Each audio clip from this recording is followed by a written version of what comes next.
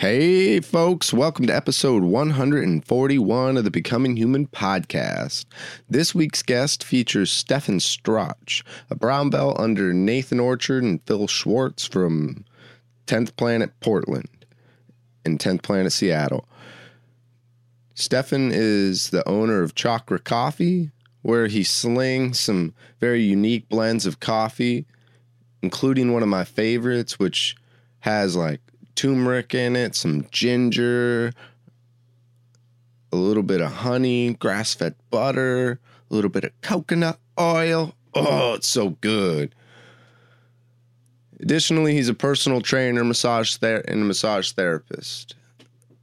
In this episode, we got to talk about his stories of traveling abroad and working as head of security on a foreign island, growing your comfort zone through confronting discomfort, and Stefan's process of creating Chakra Coffee from the wild blends to just what it's like starting your own business. You can check out Chakra Coffee's website at wearechakra.com and on Instagram at Chakra Coffee. You can also find Stefan's page on bodywork and conditioning on Instagram at the.jujitsu.therapist. You can find all the links to that in the show notes, including the links to his girlfriend's restaurant in Portland, Oregon, which is Tito's Kitchen. They make like delicious Peruvian sandwiches. And before we start the episode, I'd like to talk a little bit about our sponsor, which is the Waking Up app by Sam Harris. If you are plagued by existential angst, maybe reaching your midlife, quarter-life crisis, as politics got you all spun around, well, maybe it's not the outside world. Maybe in hellfire and chaos and a very intimidating environment, wherever you happen to find yourself in, maybe you can find resolve within. And apps like the Waking Up app can introduce you to concepts of mindfulness. And the thing I love about mindfulness, it's almost like being able to watch a storm pass. As the rain clouds come and drench the landscape, you're able to observe and watch the chaos of it all without having to hide from it, without having to try to keep it there and to make sure that it never leaves. You can watch the snow fall, the thunder roar, the lightning strike, and you can just be there for it all.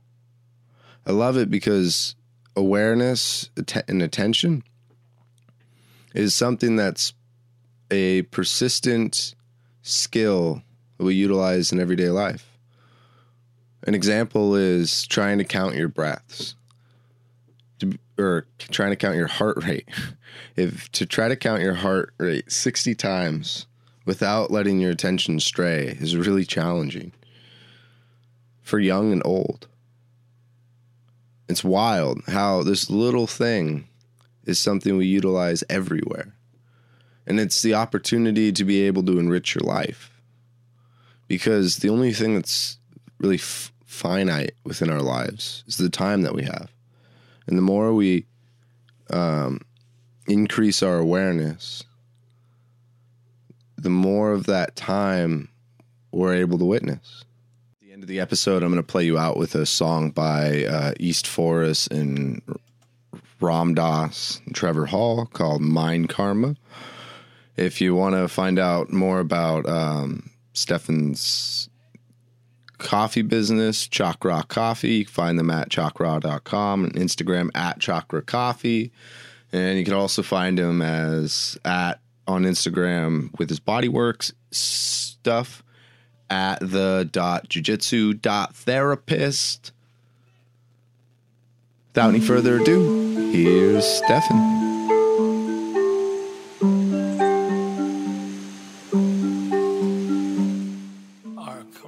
Run to work in like shorts, short sleeve shirt and stuff like that to the school. And it was nice because the kids that I worked with, emotionally behaviorally delayed children, like I have a really hard time bearing the burden of responsibility and like pushing themselves a little, right? Yeah. But they're very like strong individuals, you know, emotionally and stuff. And the buses would come in too, though. And I didn't realize that until like, you know, a few months of working there. I'm like, oh, yeah, that's the guy that I see who's running in there. And then we start running together and stuff. And we run around the loop and it has like some sense of meaning. Like, well, why would you run? It's like, well, if I put out this sense of effort, I feel good. And that was what I was trying to teach them, is that relationship between like, you know, the effort and reward, right? And how it can be something intrinsic. Like someone could withhold a reward from you. But if you were to go running, right? Or if you were to go jumping, you know, and like push-ups, right? You only can do one push-up, but you want to get to 20, no one's going to withhold that from you. Only it takes your effort to get there. And that's how it was the running. I'm like runner's high, like all these things. Yes. I even tell the high schoolers, it's like, you know, you have like drug problems and stuff like that. It's like, well, you know, it's one way to feel really good. Like, let's do really hard sprints. And when you stop, like, oh my God, man. I mean, that's a big thing with jiu-jitsu. Dude, you're going for an extremely long time. You almost die 35 times. And afterwards, you're like, you know what? Not feeling so bad now. Yeah. Oh, I had just so many near-death experiences. Dude, and in the morning time, often we call it the morning douse, where we'll take a 5-gallon bucket of water and put it out with the juices from the night before and fill it up. Sometimes there's ice in it. Sometimes it gets extremely cold. And you wake up, get as buck naked as humanly possible, and you go out there. And we've developed a whole different array, a whole set of ways to douse. And you just slowly pour that ice water over your head. And it is one of the most uncomfortable feelings that you will feel for the day. Oh. And after that, the rest is just easy. Yeah. You're like, yo, I'm naked right now. I'm in my backyard. And my pee-pee is extremely small. Yeah. And you're like, this sucks. And then the rest of your day, you're like, hell yeah. It can't get better than this. It's only going to get better than this. Dude, absolutely. Yeah. Absolutely. And that's kind of what what I've learned is that like you have like a tolerance and a baseline, right? And like what you can tolerate is not fixed and your baseline is not fixed. But your baseline will move to what you do on the average. I used to have this thing when I would work in the restaurant industry, I'd work at night. And I would like, if I sleep and sat around, I would conserve all my energy. And I realized like that's not necessarily how that works. If I were to go and expend more energy, then my capacity for energy increases to a point. Yes. But did you eventually hit a wall where you're like, okay, I'm dead? I hit a wall where it was like, I have no ways of making money, but I have all these really exciting ways to play in my body and to run and climb and all these other things. And it's like, I have to provide for myself in that way. I have to go out and do some form of work. And I don't mean even if you strip it away from the world, even if we're like, I have cows and I have, you know, food. If you produced it yourself, that's still the reality. You got to take care of yourself and then you have to take care of resource acquisition, right? It's like, and that's something that I see as a dynamic. I even learned in self-care where you shave a lot.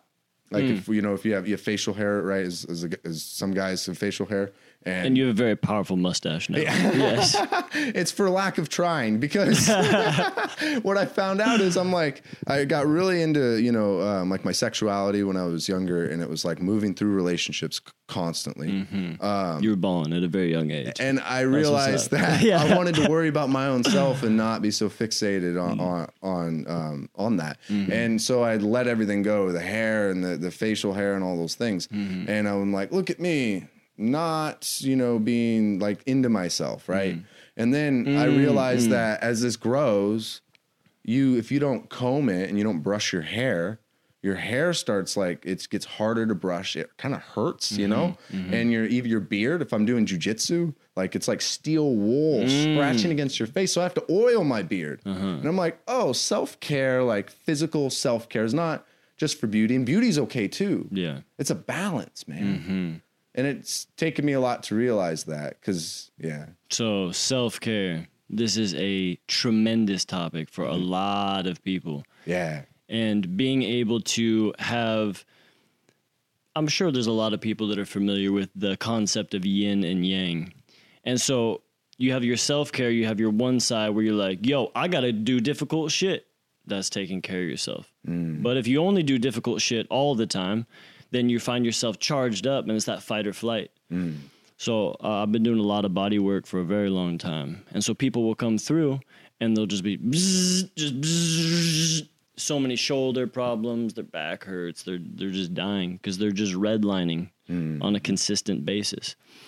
And it's funny because being in the United States, we glorify redlining, but we don't talk about that other side. I remember I was like 20 when I went to massage school. And my first job during massage school was I went to go work at a spa. And it's here it's called Everett House Healing Center, co-ed, clothing optional spot. And I remember my mind at that time was like, a spa, that's gay. And I'm like, nah, dude, hell no. I was a 20-year-old. I'm like, dude, nah, super feminine, can't do that. And I went over to the spa and then just soaked in a hot tub, cold plunge tub, little sensory deprivation tank, saunas, steam rooms. And afterwards, I'm like, if this is gay and feminine, I'm like, then this is amazing. I love this, dude. I was just detoxing everything. I'm just dancing around. I'm like, dude, this is my job. Yeah. So, and then when people will come in, they're like, man, I'm stressed out. And I'm like, that's cool, dude. Go back there and chill the hell out. And people will come out transformed and they'd be like, oh my God, I feel so good. I'm like, I know you feel so good. And it just helped being along the path of being like, yo, you're stressed out. How can we change this, change the concept of what stress even is? Because it doesn't even have to be negative. But when we find ourselves being, quote unquote, stressed out for a long time, then, dude, our relationships bend and break. We get so much cortisol. People get a bunch of belly fat because of all the cortisol that we're storing. People are like, I'm working out so hard, but I got all this belly fat. It's like, well, maybe you should take a deep breath every now and then. Yeah. So having the combination between being like, you know what, I'm going to train super hard for jiu-jitsu right now, but I'm also going to relax super hard. And I find that one of the most difficult things is taking a switch out of that, boom, okay, time to ramp it up, or boom, time to chill it out. What do you do to ramp it up, and what do you ever do to chill it out? I usually try to focus on either breath work or like more fast breathing, you know, and to ramp up, yeah, and then to chill it out more, like slower, drawn out breathing and focusing more on like a meditation. Nice. Do you have do you have a style of meditation to where you're like, ooh? The style. Well, usually I try to do. I've been following the Waking Up app with Sam Harris, but before that, I was just doing, I think it's the present state awareness, where you're trying to follow your breath, right? And focus on that. And then if you get carried away by thoughts, reconvene back to your breath. And then just keep following breathe that harder. cycle. Yeah. Really, yeah. snap you So back that would in. be the beginning. That would be going into trying to ramp myself up. And I found that through yoga, which is doing like, I think I forget what the kind of breath, it's like the breath of fire. And it's where you tense your core, and you start trying to shoot through. Yeah, yeah, exactly. Do that for yes. And like, and that's where I find that your breath is your rudder, right? And I find that even through running is one thing. When I don't feel really well, like my stomach will turn south, and it's like it's a sensation of discomfort, and I'm like, food, water, and it's still there, right? And jostling hurts more. But I've learned to be present, and if I'm breathing calmly, I can continue to move, maybe reduce my pace, right? Because maybe I need to go slower. Because it's harder to focus on my pace and stuff. Even a walk, and then I breathe and just try to be calm, and that's really helped me. Do you ever, in your mind, physically tell your body to be calm? No. Or do you just breathe it through, and then it will naturally happen? Breathe it through. What about you? Yeah. Same. Yeah. One time I was with one of my homies, and we'd like to do these things that we called suffer sessions. And we would just find ways to just suffer. And this is the concept of Chakra Coffee Cart, which the whole brand, we'll get into it at some point. But it is consciously pushing through difficult shit Can we cuss on this? Yeah, absolutely. Okay. Shit. Fuck. Okay, nice. Yeah. Beautiful. It's constantly pushing through difficult shit. And then on the other side, you're like, you know what? Not only do I feel better, but I'm stronger. I'm more educated. I have so much more wisdom. It's this leveling up. If we were Mario, it's like taking a mushroom and be like, boop, boop, boop, boop, boop. Mm-hmm. And so we would, okay, cool. All right, suffer sessions. At this one time, we're like, all right, we're going to dig a hole in the backyard. This is my good friend Bam. And we dig a hole in the backyard, and he had buried himself one time before, and he buried himself face down. Oh, and that's one style of doing it. But we're like, yo, we're going to bury ourselves face up. Uh-huh.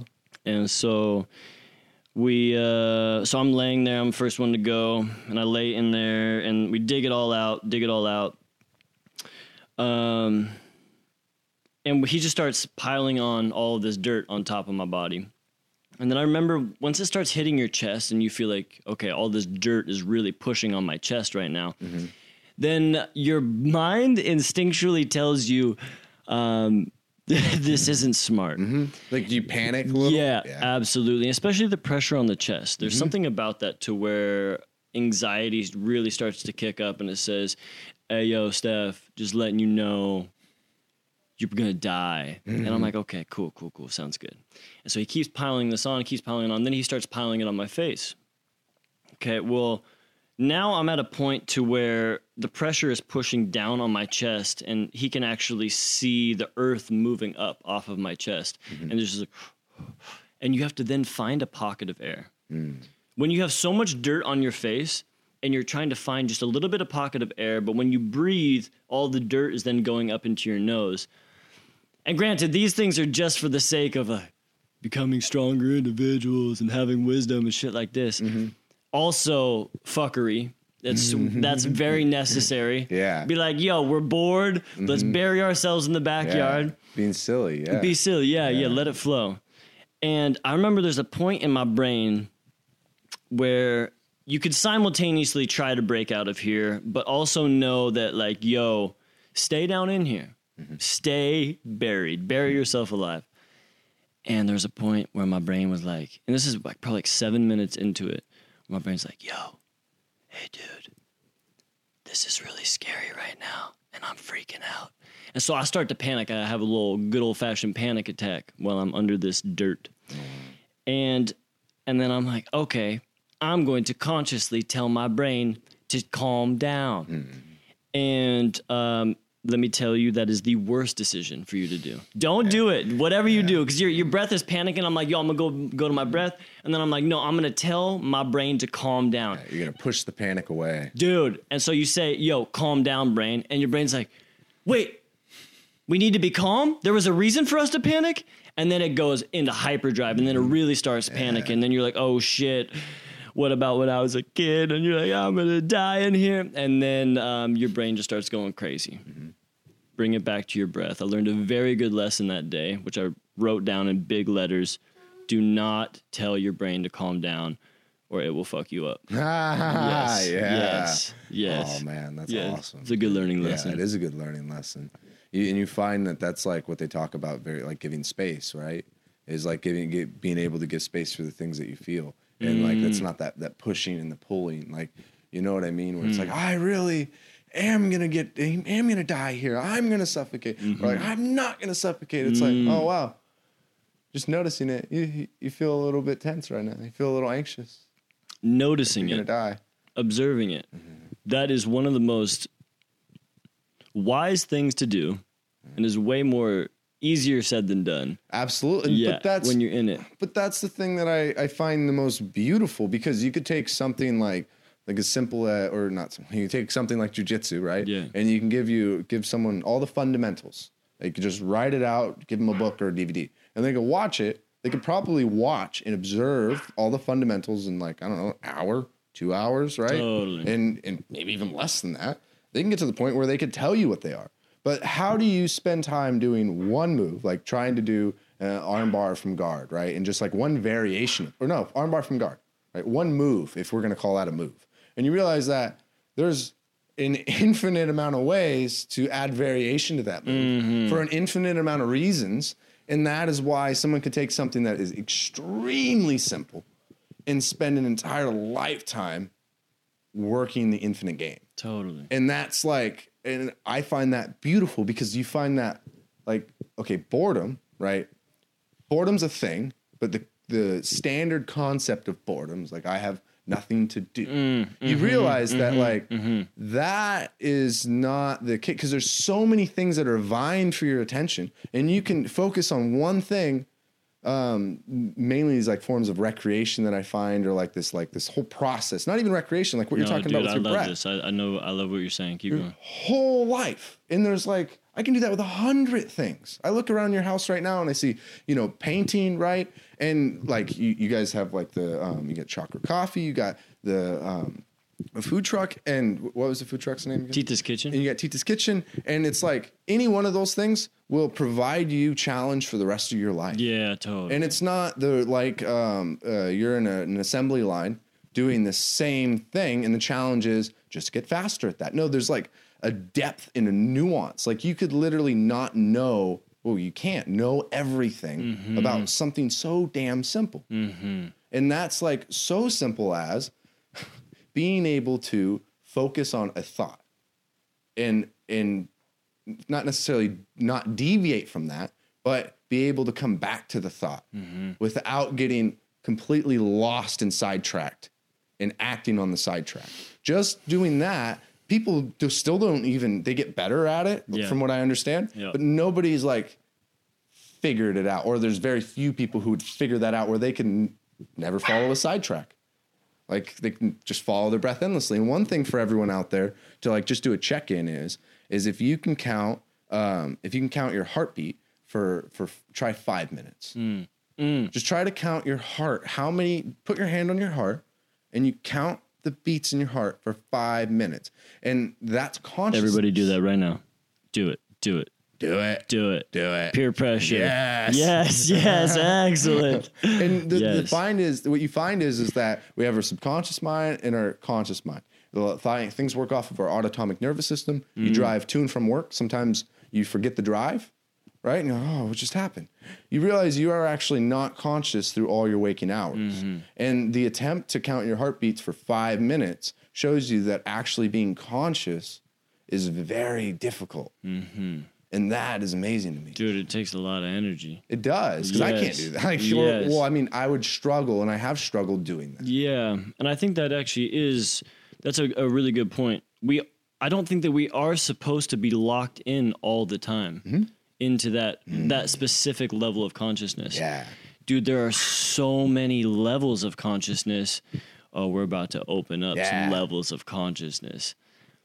You're talking about different paths to where jiu-jitsu, this is the reason I like massage and body work so much too. Yoga, you say you're a yoga instructor? Yeah. Dude, these things are so endless. It makes my mind hurt. My brain is bleeding trying to conceive it. But one day you'll find that, okay, cool. I'm going to go up against, I'm starting a business, or I'm doing jiu-jitsu, or I'm doing yoga. And these layers will just start to be peeled back. And it's funny, when you seek like this all the time, you want everyone to seek because you see so much truth in it. You're like, oh yeah, no shit. Of course I'm going to be doing yoga for an extremely long time, or whatever it is, the thing that you really like to do. Cool. How can I now improve from that? So I like this podcast. I already know you're a seeker. All of the people, I see a lot of people in jiu-jitsu constantly trying to improve. Some people just enjoy it for what it just is. But I appreciate you guys being here because you guys are drilling the same concept into people's minds that I'm also trying to drill in, is that, you have your levels to where we normally think that we're at, but there is more. And there is more. And one time, I was at, are you familiar with Vipassana meditation retreats? A little bit, yes. Yes, okay. So it's 10 days of imagine just doing nothing, but not just doing nothing. Okay, so no phone, no eye contact, no physical touch. It is, no, you can't do push-ups. You can't name something. Can you talk? You can't do that. You can't do anything, absolutely nothing. I remember I went there and I was like, okay, yo, I brought jerky, 2 packages of jerky. And I'm like, hey, man, just letting you know, I brought some jerky. And he's like, you got to throw it away. You can't have jerky here. And I'm like, but dude, I've never been my life without having meat. You can't have meat either. Yeah. Oh, wow. And he's like, you got to throw it away. I'm like, okay, well, I'm not going to go to that extreme. I'll put it in my car. So I didn't have any meat. But what I was saying is you go through this Vipassana experience to where you just have 10 days and they teach you these few different tips and tricks of focusing on your breath and focusing on your awareness and essentially covering your entire body in awareness. And they gave a really cool example. It says it's like you're in a dark room and it's been so dark for so long. And then somebody just turns on a little bit of a light. And you think, holy shit, that is so bright. Oh my gosh, that is bright. But that's just a little bit of light in a dark room. Then some people just stop there. This is actually what fucking pisses me off about rehabilitation exercises. When I tell people, I'm like, dude, do your rehabilitation exercises. And they're like, Steph, I don't have any pain anymore. I'm like, that's just part of it. Yeah, exactly. That's only part of it. Yeah. Keep going, keep going. Yeah. But telling you, okay, so that's a very that strikes a nerve. Yeah. Rehabilitation exercises. I'm right there with you. Yeah, fuck. But people, if you just stop there, you think the room is so bright. You're like, oh, this is the brightest it's ever been. Cool. Well, you can keep turning up the light, and you can keep turning up the light. And you will if you keep coming back for jiu-jitsu. Mm-hmm. Keep showing up to class. And don't just show up on autopilot. Mm-hmm. You got to show up, and you got to be like, cool. All right, how am I going to pass the professor's guard today? Or, man, I just don't want to get tapped. Or I'm just going to work on my triangle chokes. Mm-hmm. Whatever it is, little variations. Because you have so much time to groove and work these new pathways. So let's turn on the light, people. Yeah. Turn on that motherfucking light. And you'd be surprised at where it's at, too. Like, just turning on any kind of light. It's the start. Yeah. Each person, and you were talking about this earlier with your kiddo. Mm-hmm.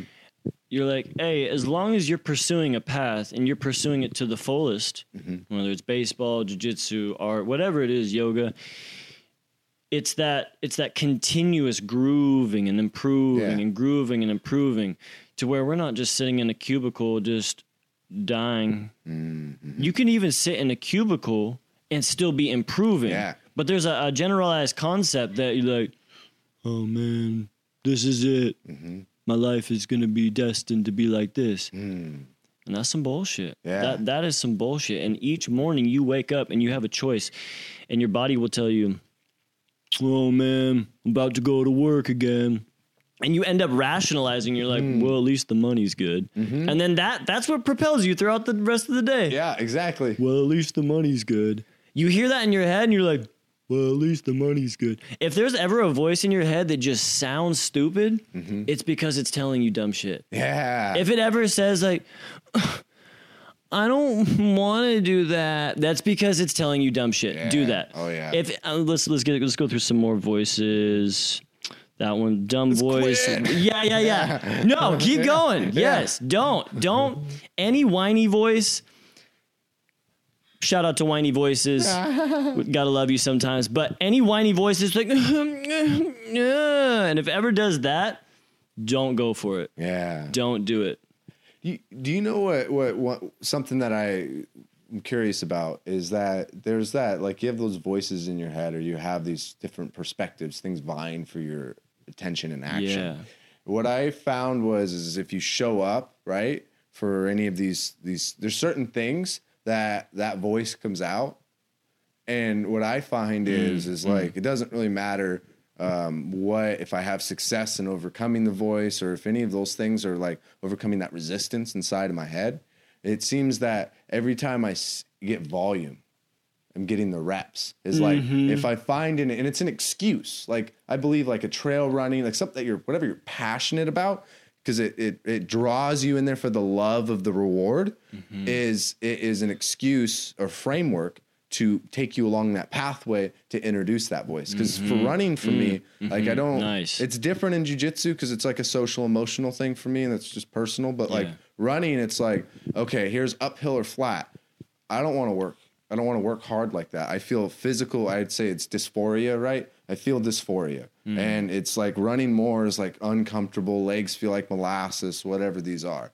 But I know if I do it, the end result is I feel good. Yeah. And I will be able to run more and I'll have like I can create energy and I can create an energetic being for tomorrow. Beautiful. If I show up. But what I found is through running, like there's trail running, there's trees. So what I've done to improve my integrity and my understanding of what's lazy and what is a true signal that this is what I need. Okay, yes, we're going to talk about this. Yes, Run to the tree, Will. Okay, it's getting the incline's increasing, your body's getting tired. I can make it to that tree. Yes, and then I say, I'm about to get to the tree and something happens in my body that's telling me to stop or you can go ahead. Yes. And I do that maybe because there's many trees and this is only for 15 feet because uphill, downhill, all this stuff, right? I probably do that like maybe 20 times. So if I do that 20 times, dude, this is great. I get the volume and I get the familiarity of what's going on. I might not have been successful or, correct, any of this shit. It wasn't perfect. But I'm like becoming familiar with all these different perspectives and what it's like to be lazy, what it's like to, ego over ambition, all that. And I could sit on the couch, I could read about it, and that'll help. But it's experiential learning. Yes. Intellectualizing it. And then actually experiencing it and understanding it. Yeah, I think those are both very important. Here's the other funny thing too, is I'm talking about, okay, don't listen to the whiny voice, push through it. There's also, once you've been pushing through things so much, this is actually a very big issue, especially in the jiu-jitsu community, where we are very injured, extremely injured. I'll tell you a quick story. I was in Kuwait. And it was at a jiu-jitsu competition and competed. And in the absolute division, a big Nordic beefy man-child hit me with a Haraya-goshi, and then his elbow went down into my clavicle and popped that little motherfucker out. Oh. So I'm like, oh, God, okay. Or Allah, I was in Kuwait, so for sure. And so I'm like, oh, goodness gracious. And I was chilling with my friend at the time. And I had only told him I was going to be in Kuwait for a couple weeks. And, stick to my word. I only said I was going to be there for a couple weeks. Well, now things have changed a little bit because now my collarbone's looking at me. And I'm thinking, all right, well, I'm a man. I'm strong. I'm still going to stick with my word. So I'm like, Musab, I'm going to go to Zimbabwe. Like my plan was. I was like, I'm going to go from Kuwait to Zimbabwe. And he's like, brother, Habibi, no, you are not. And I'm like, yes, I am. I'm going to Zimbabwe. He's like, that is fucking stupid. You are going to stay here. And I'm like, no, Musab, I love you. He's like, no, fuck you. Stay here. And I'm like, God, okay. He's like, Stefan, you can't even lift up your arm. And I'm like, I'll figure out a way. So there's also a time for us we have that image in our mind to where we're like, I'm gonna stick with my word. I trained jiu-jitsu, my ankle exploded, my arm exploded, my neck's messed up, and we're like, I'm gonna push through this. That's also a dumb voice. And so you can use it in good times. You can totally use that. Yin and yang too, because you get each of the color in the opposite sides, and that's where it's like, And you're like, bro, that is not smart. It is not. And so now I'm like at a level where, okay, I was in another competition, my ankle exploded, and then I went trail running after that, and then competed ADCC trials after that a week later. I'm like, that was so dumb. It was so stupid in hindsight because I still have pain in that ankle. But these are things for us to understand of longevity. If you just want to burn it out quick, then that's cool. Yeah. Burn it out quick. That's fine. Just know at least that you will have repercussions like this. And if you want to be doing this for an extremely long time, then also take a step back, observe yourself, and be like, okay, can I push through this? Well, of course you can. Should I push through this? Maybe not. Maybe I should take a step to the side. Because a lot of things with people in jiu-jitsu, especially, or combat sports, people that are really obsessed, they say, oh, Mo, that means that I'm taking a step back. Mm-hmm. That's frightening for people. They go, oh, shit, I'm taking a step back. No, then homie's going to start passing my guard. He's going to be better than me. Fuck that. Yeah. He's going to get a brown belt before I get a brown belt. Yeah. And so you're like, no, think of it as a step to the side. You actually become stronger because life actually just hit you with some crazy shit. Take a step to the side for a second. Do your rehab exercises. Clearly, I'm very passionate about rehab exercises. And then you're going to be back in it. And you're going to be so much stronger, wiser, and it will actually make your jiu-jitsu, make your life that much better. Mm-hmm. That's the thing that I find is such an interesting predicament, because I'd find that It's fascinating. this is a hasty generalization, and it's really all I got though for now. Throw it out. It's that, like, you grew up and you see people in sedentary lifestyle, like they're providing for their family or themselves, and then they come home and they do whatever their concept of relaxation is. But often the case, it's like, it's not physically stimulating, right? It's not mentally stimulating. It's just like pleasure, like instant gratification, entertainment. I like those things. I have those things too. Yeah. But like, that's like the kind of the dynamic, go on vacation, stuff like that. And like, you didn't see that the physical aspect was like, or physical activity was like a part of that culture that I would see. And I'd see people, in older age, like walking with like a fixed spine and fixed hips, and like, pivoting and twisting on one leg to the other. They can't bend their knees. They can't touch they can't touch their feet and all those things. And like, I get afraid, and I'm like, oh, I want to fall in love with at least one thing physical, so that it will provide a sense of meaning of health and self-care. And then I do that, and I get into jiu-jitsu, right? Martial arts. And what I find was that the other thing is that whole yin and yang, because they're all within each other, that there's people who love this thing, and they love it so much that this is really like, you only have so much time, and like, more love. And then I'm like, yes. But then I see people who are hurt, and like, and as people far into their career and like, or their experience of learning this, martial arts and jiu-jitsu or, MMA, et cetera, and like just chronic injuries, and the rehab, the attitude towards like your self-care and being physically prepared and understanding your body's limitations and abilities and improving that, that was low on the rung, because jiu-jitsu, they love jiu-jitsu. They love their comforts and their identity of what they value. And so do the other people that I've seen in this who are sedentary. They valued, those things that they did. Yes. And I was like, okay, so coming into this doesn't just inherently mean I'm going to have self-care. I have to develop a set of ethos and a structure of priorities. Because if I prioritize being like ranking up in jiu-jitsu, or if I prioritized in running a really fast 100-mile time and getting up to the 100-mile, that is going to be at the compromise. If that's my number one priority, it has to be, by that language, the compromise of my own self-care. Like what you said, you have the option to think in the long term, if you want to do this for a long time, or do you want to like, achieve a lot, maybe even achieve the most of your era and like really push and put it all on the line, and it's important to know what you're sacrificing. And I don't want to invalidate any of those lifestyles, because it's to each their own experience. Yes. For me, I'm a long game kind of person. So what I found was that I had to rethink those things. And I've been trying to understand still, like through learning about yoga and getting into like rock climbing and trail running, these other sports, and how people, same thing. I love to run, but I don't want to do this. I love to do rock climbing. I don't want to like do that. And I have a friend in rock climbing. He can't curl.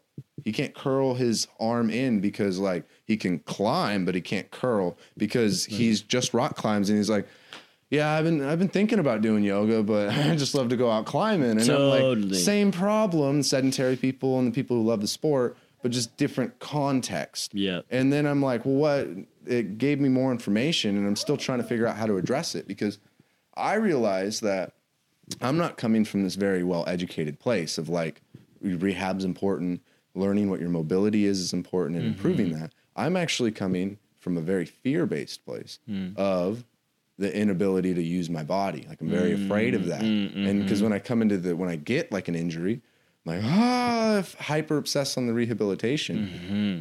But it's helped me because I realized that is something really important. Like, no matter what it is, if you have kids and you want to play with your grandchildren, if you do jujitsu, if you like are a chef, like you don't have to have all that pain in your lower back. Yes. You don't have to have like spurs in your shoulder. Like, we just active lifestyle. And so you mentioned something about rehabilitation. What's your relationship with like learning about the value of like rehab exercises, and what have you seen in like jujitsu and your friends? Oh, dude. Well, I will say that they are annoying often. And you're like, damn. And you're like, it's just very tedious. Yeah. I mean, like you're saying, we all have a thing, something. We're like, man, I just want to read Harry Potter all day. Or cool. Just read Harry Potter all day. But there's also some discipline to be done, because if you just read Harry Potter all day, well, you're going to get hungry. You're going to get thirsty. These other things are going to happen to where you have to, I don't want to make a sandwich. And you got to go make a sandwich. You got to do that. If you want to read the Harry Potter all day, you got to make a sandwich. So this is a funny thing that I see with people in jiu-jitsu often. I'm going to use it as a reference because I'm around them all the time. Okay, well, I really want to do jiu-jitsu today, but it seems that my ankle isn't working properly. Then they have to be like, okay, so my ankle isn't working. I'm going to go and figure out, what's this yoga stuff? Oh, now this, what's this sensory deprivation floats? Oh, what's this? And it ends up creating this entire, I'm going to do a little acupuncture.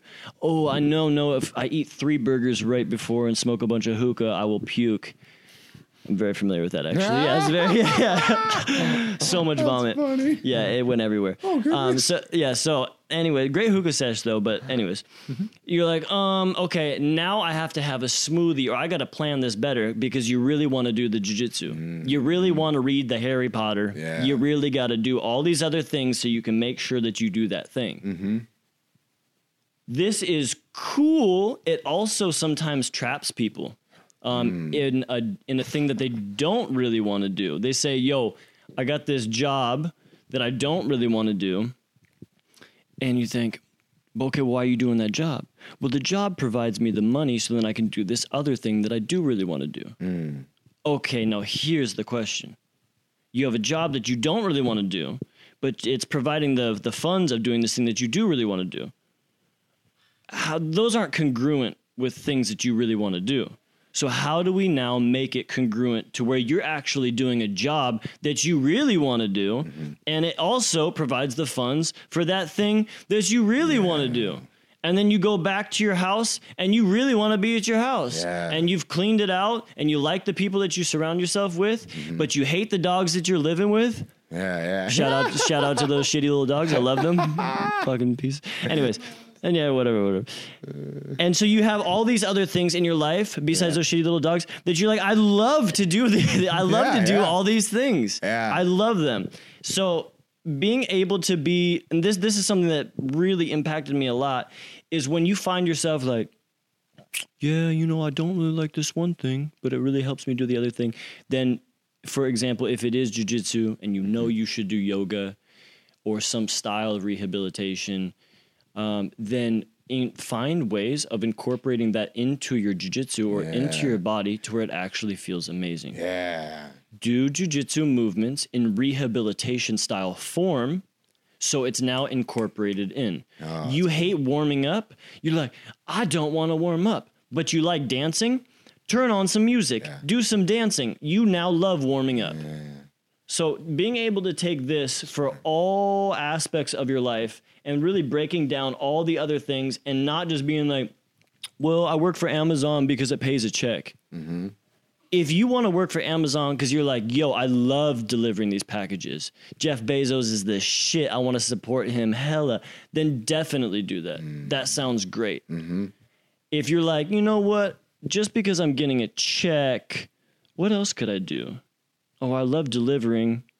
I'm go deliver some babies. I don't know, deliver whatever it is that you want to deliver. Deliver drugs. Start selling drugs, whatever it is.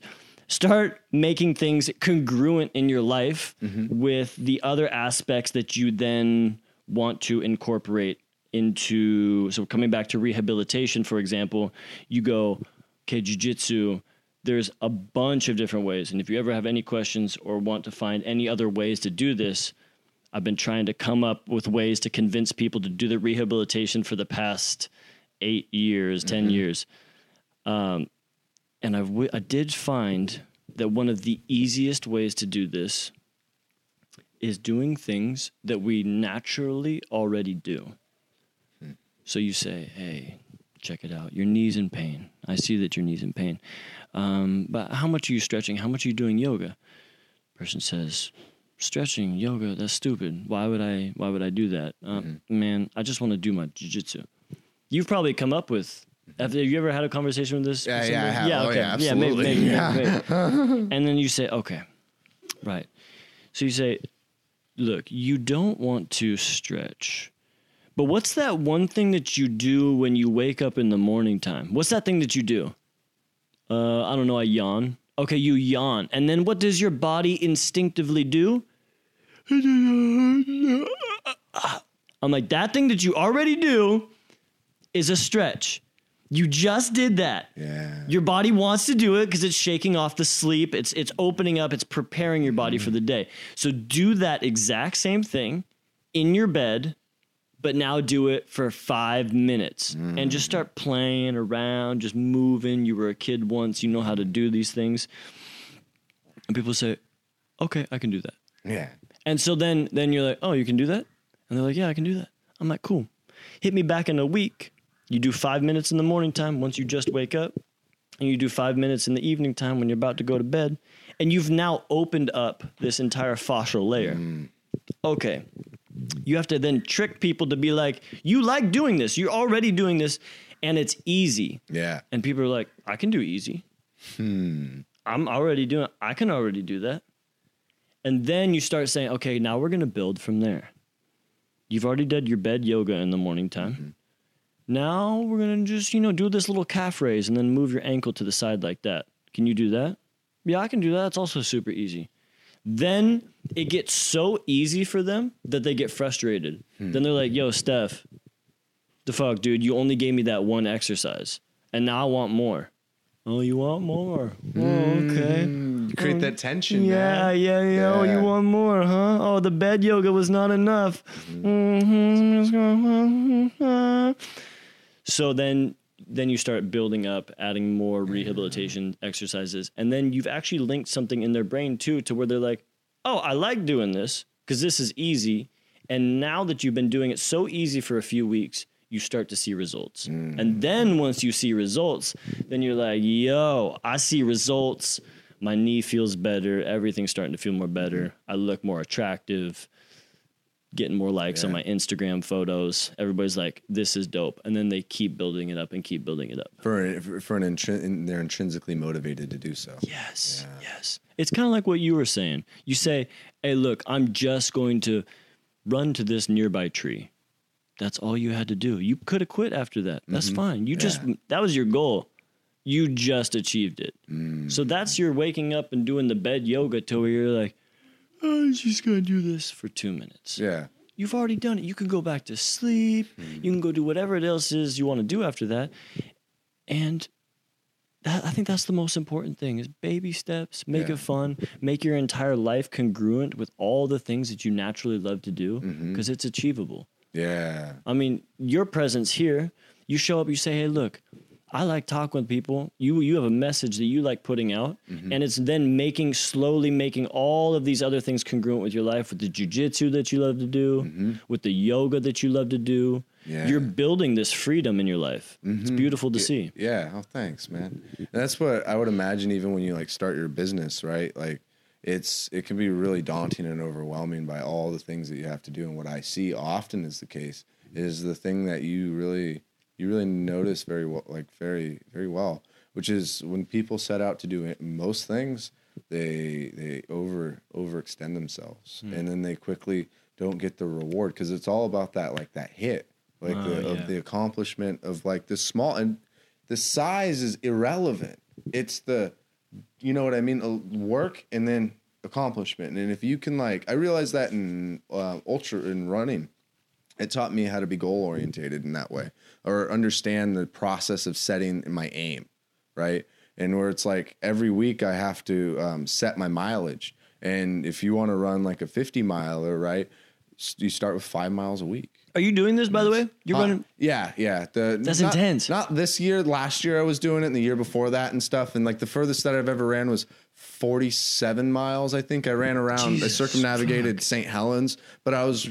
All right. Yeah, it was fun. And, Yeah. And it was like, but it was cool because I was running with like fun. 70, 60-year-olds and stuff like that. It was crazy, man. But you find that like this, so that right there, you could say that to anybody. Hey, do you want to like the concept of running 50 miles or let's say 100 miles? 100 miles is fun. Yeah. Like the concept of that. It's like, oh, what? It's daunting. And it's like you got most things give you 3 days to do it or 2 days. So you have like, 2 days to run 100 miles. You can hike quickly. You find that if you want to be able to make these races, you can just move at like 4 to 3 miles per hour. 3.5 miles per hour is usually the minimum.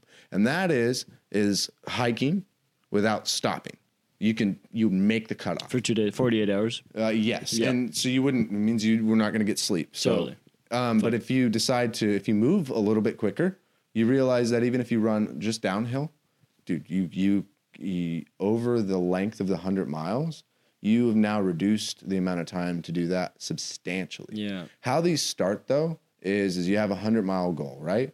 You have a year to accomplish that. Let's say for the race to start.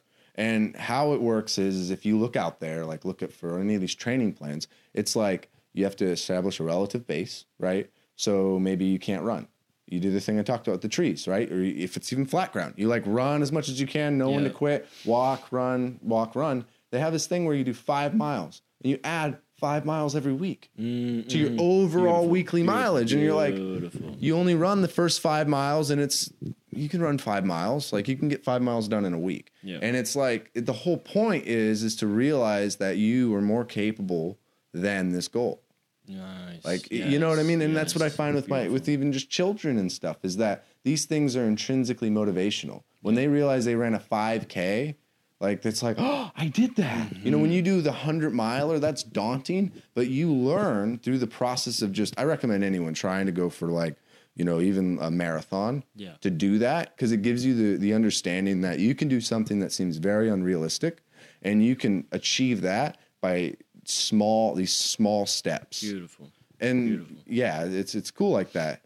And like it's cool because when I work with my son, it's an example to be able to take him through that process as well, setting him up for success, because I've taken him on some really rough backpacking trips when he was really young. Yes. I'd be like, I took him and his come on, child. in my nephew on a 10-mile backpacking trip for 2 days, and I think he was 4 and my nephew was 7. Something like that. It was just you three? Yeah, it was just us 3. Yeah, for sure. And then we went out for like, it was 14 miles. Because we did 7 miles that one day, and then we went back to 7 miles. And I was like, okay, so since then, has he ever been like, Dad, I can't wait to go on a hiking trip? So what he would do is, I don't want to go, and we go out. Right, yeah. And then he's like, this is fun, and then this is uncomfortable, and this is fun, this is uncomfortable. And then I'd wrestle back and forth in my mind, like, am I forcing my child to do something because I want him to be this thing that I imagine would be a great thing to share with my son? Totally. And so I'm insecure. He's in first grade. I talked to his teacher. He's like, I talked to him about the mountain. She's like, yeah, he just tells us of your caving trips, your backpacking trips, and rock climbing. He just loves it out there. And I'm like, wait, what? Yeah. And then he comes home, and he comes home and he draws this picture. And anytime I'd ask him, hey, let's go out like hiking. No. And he comes home and he draws this picture, and it's on St. Helens, and it's like, what does courage mean to you? And it's like my dad helping me up the mountain. And then he has like stick figures, and it's like him and me, and he's like, Dad, you got this. And since he was 5, he's 8 now, so it's for the past, since he was 6, so for the past 2 years, I have changed on that. I play video games with him. I've gone back into that because I'm like, electronics, like it's what he likes. I want to meet him on that level. Mm-hmm. And then I take him out to do my things too, but a little less and a little less big things. And now this year was the longest backpacking trip we went on. I took my son, he was 8, another kid who was 12, and his dad, and then my girlfriend, and then her son who's 5, and we did 3 days, 20 miles. Got And it was like, you. but it was from along the coast. And there was one point, it's point A to point. So we had one car where we started and another car where we stopped. Mm-hmm. And you have to navigate tides to get through certain beaches that are like the only way through is when the tide's low. You have to climb up clay embankments with ropes, climb up stairs cut out into logs and all these other things. And like, that was his, like the time of his life. He Badass hiked 8-year-old. 5 miles without any shoes because his sandals broke, and I had shoes for him like to wear, but he didn't want to like shoes off in the Gnarly, sand and yeah. shoes on the trail, even though I didn't care if they were on in the sand. He wanted to feel the sand. He's like, I'll just do barefoot, Dad. Yeah. And he does barefoot, and that was the time. Other times he's had good times. That was the highlight of my life with him, and not because he was backpacking with me, because of what happened. This adult with his 12-year-old son, they don't hike very much, and this is a pretty serious trail, and I didn't really. Yeah, I told him about it, and I told him it's going to be hard, but it was a lot harder than he thought in terms of like climbing up these embankments and carrying these 3-day like backpacking gear with 3 days on his back and lowering 150 feet off of like a really steep clay embankment, you know. And my son was like, "Hey, you got this, you can do it," and like was cheering them on and stuff through the low points. And throughout the whole thing, it was just like my son and I were having a good time. We're like laughing and joking and stuff. And like, it's something we'll remember for the rest of our lives. And he looks back on that and he was like, that was the time. He's like, "Dad, you think we could do the PCT?" And I'm like, "Well, wait, what? Are you sure, man?" And he's like, "Yeah." He's like, "What, you gonna catch up? Come on, Dad. Whoa, come on." It's funny when it was almost a similar thing, but when I used to travel with my family, after a long time of traveling around, I would tell my teachers, though, I'd tell them the exact opposite. I'm like, "Yo, traveling with my family sucks." And then as soon as I got to travel then by myself, and I'm like, "I never want to travel." And I'm like, "Yeah." And then I was like, "Oh my God, traveling's the best." So the fact that he actually likes going on these adventures now at this age, he is an angelic child. Yeah, I swear to you. Yeah. You have birthed an angel. Thanks, man. Yeah. Well, yeah. You contributed. Yeah, exactly. Yeah. I helped out. And that's the cool thing is that I've just like, when I saw that, one thing that we talked about it before the podcast, and like having like expectations and like who your child is and kind of having that distance between who you think they are and who they really are. In that moment, I did everything that I could to be like, and he said the PCT, like not make any plans for the PCT, not bring the PCT back up. And like, "Hey man, we're out there for a really long time. Want to play some Minecraft together?" Because like that's his world, and that's just his on his own volition, right? Right. And like, so being able to come and go from those things without like having any of this kind of pressure. And when we talk about hiking, I never try to recall. Remember that one day? If he's like, "I don't want to go," or "I do want to go," sometimes I make him. Sometimes, most of the time, I don't. And it's like, it's just who you are right now. Like, I don't want to create this identity of him and feed this narrative, which is a common thing that I've seen, even if he's like succeeding in school, right? When the COVID thing happened in last like spring with the lockdowns, it was like, "You're in the highly capable program and you're doing all this," and it's like, "You're not getting any of your work done." It's like, "Oh," but that's okay. It's like, you would hope that doesn't happen, but if it is happening, it's happening. That's all right. Yeah. I still love him. Like, I don't love him because he achieves. I just love him. And then you just happen to love him a little bit more when he does his first armbar. Yeah, exactly. Then you're like, yeah. Okay, all right, I love you, or whatever. Now all those years have paid off now. Yeah. Oh, that's good shit. Did you? So what? How'd you get into jiu-jitsu? Oh, how did I get into? Okay. So getting into jiu-jitsu, I originally started jiu-jitsu when I was 15 years old. Oh, wow. Yes. And so I'm now 17. So, no, you already got a beard. Dude, yeah, I'm getting old quick. Jiu-jitsu ages you. Yeah, it does. Dude, so I was 15, and I remember I did sports for a long time. Did soccer mainly. But then I started doing lacrosse for a couple of years in high school down in Eugene. And I remember when I was doing soccer, I'm like, man, in Eugene, you know, the high school that I was at, I was like, all the varsity, they're just a bunch of assholes. And the same thing with the lacrosse. I'm like, damn, everybody's just an asshole. I like team sports. I like when everybody gets together as a group. This is why I love quintet style jiu-jitsu tournaments the most is because you just get brothers together and you're all there fighting. It feels amazing. Yeah.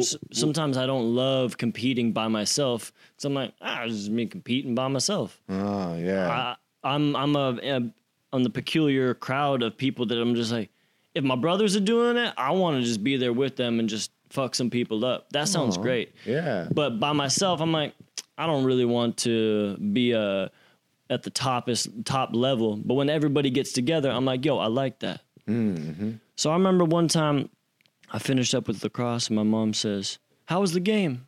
I said, everybody's an asshole. She's like, oh, okay, Steph, I didn't really expect that one. I'm like, yeah, Mom, I'm not sure if I'm going to do lacrosse next year. And she ends up seeing this article in the newspaper about a local gym. And she's like, you know what, Steph, you want to try jiu-jitsu or something like that? I said, all right, sure, sounds good.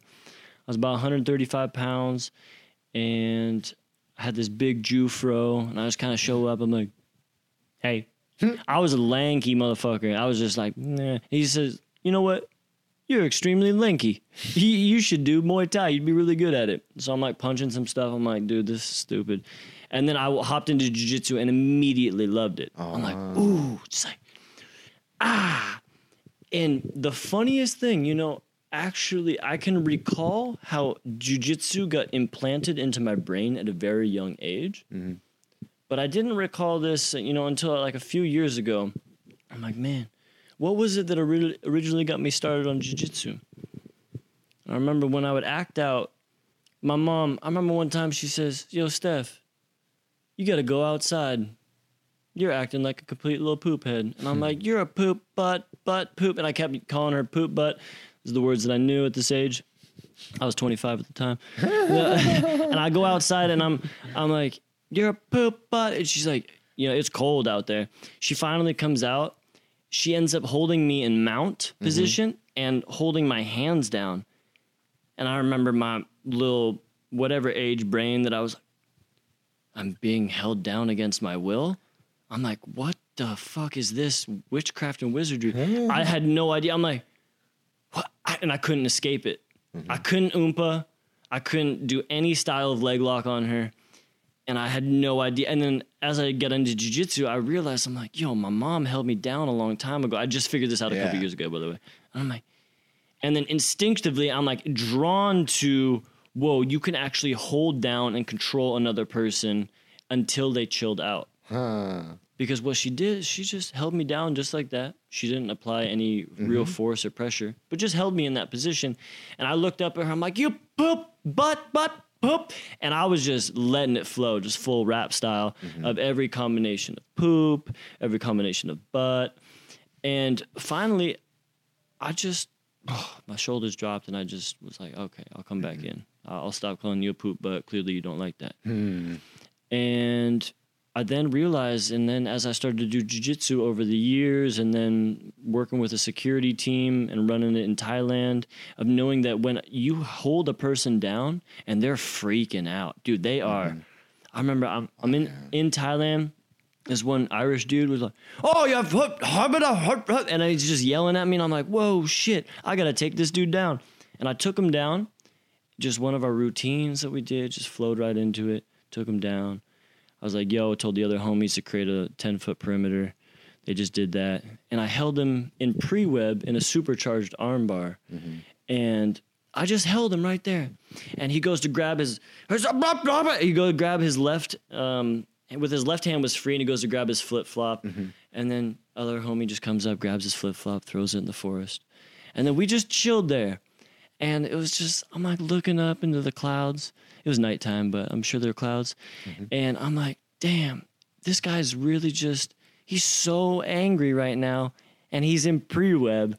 He's in a supercharged armbar, and we're in Thailand. And I'm like, everything's going to be okay. And I told him, I said, everything's going to be okay. I told him, I'm like, dude, you're going to be all right. You're truly gonna be fine. And he's like, fuck yeah, you fought on a Thursday on it. And then he like holds I start putting more pressure on his elbow. He goes, ah. And then And then he started to relax again. And then when he started to go crazy again, I'd put more pressure on his elbow. And it went back and forth like this until I'm like, bro, you ready to relax right now? You okay? And it was at that point, like the people that own the bar like saw it and they're like, you can actually take a person out of a club, restrain them, hold them down, and have zero injury, zero casualties. People go to Tyler and they're like, yeah, I can throw a kick. Yeah, I can throw a head kick. And so all the other people, all the other security that they had there before is just banging it out with a bunch of tourists and just throwing, smashing, throwing haymakers. And they're like, yo, Steph, do you want to run the security team and teach them jiu-jitsu? I'm like, I would be honored. And quite a few times I'd be like, okay, this is just how you choke a person out. We would choke them out. They would fight. They would go unconscious. You probably can't do this in the United States, but you could definitely do this in Thailand. They would just go unconscious, and I'm like, cool. And I'm like, yo, set a perimeter. And then we just lift up their legs and grab them by the head and neck and then carry them out, put them on the concrete, and then just shake their legs and just shake their legs. And they'd be, oh, holy shit. And you're like, hey, man, everything's good. It's all good. And you just walk them out. You're like, let's go get you some water. And every time, it's like the peace and tranquility of taking somebody out of a club. It can just be so loving and just, I'm like, hey, man, you're clearly way too drunk. Like, just relax and we'll bring you on your way. So that's a long-winded story of starting jiu-jitsu and seeing where it came from and then realizing that you can actually put so much love into everything that you do. You need to take a person out of the club because they're acting a fool and they're threatening people, they're fighting people, punching people, whatever it is. You could just take them out and be like, yo, the smallest amount of effort. I mean, sometimes we had to throw motherfuckers, but then once you're there, then you can like, oh, and then it's so gentle. And then you can just bring them out. I think it's very beautiful. And I've always found that beauty in jiu-jitsu. And so when I communicate this with other people, it can be you can crash, you can destroy, but you can also make it loving. I've found that you don't use jiu-jitsu and you don't need jiu-jitsu, and even you're not even allowed to use jiu-jitsu in this context. But I found that but the general things, the mental things and the observational things from jiu-jitsu have helped me immensely in this context. But when I worked with emotionally behaviorally delayed children, that was very helpful because what you find is like you ask them to do something and the response is like sometimes is I want to hurt you or they're trying to hurt somebody else.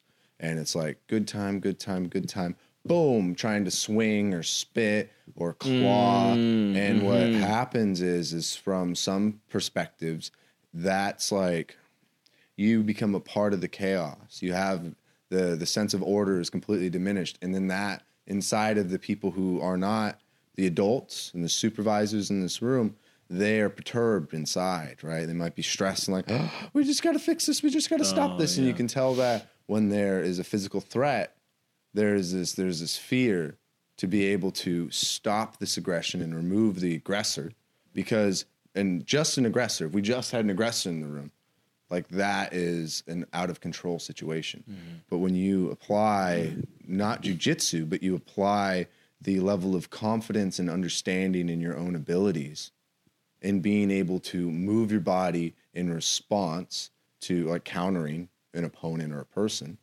you can have this confidence, you can have this internal locus of control to where all this chaos is happening out here, but you're able to have some semblance of order in here. And that's what like I found in these environments, that it's like I was able to, if someone needed to get put into a hold, which was not jiu-jitsu related, but was what they taught us through their school system thing, so it's legal and safe and everything, but you would be putting them in a hold with, having their forearms or whatever so they can't claw at you and they can't bite you.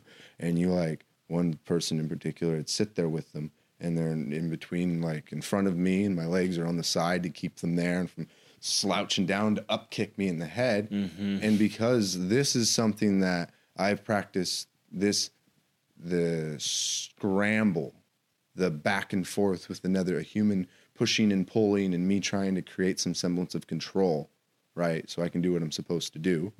This event, keeping myself and others safe as opposed to getting a submission, right? I'm like, I've been here. I go here, not in this context. I go here at the gym for fun. And I'm here. This is okay. Yeah. It's all right. And this person like has all this emotion, this anger, this hate, and this like wanting to hurt. And this person who had been laughing with maybe an hour before, and I'm actually like close to, like as a student teacher relationship, right? And I feel for them. I bonded with them. But I am here knowing that I'm keeping myself safe, not because of how their behavior is, but because I've done things to ensure my safety and other people's. That now there's a container for this all to happen, this thing I can't control, and I'm okay. And I can express in a very teacher and platonic way, in person-to-person way, love for this person.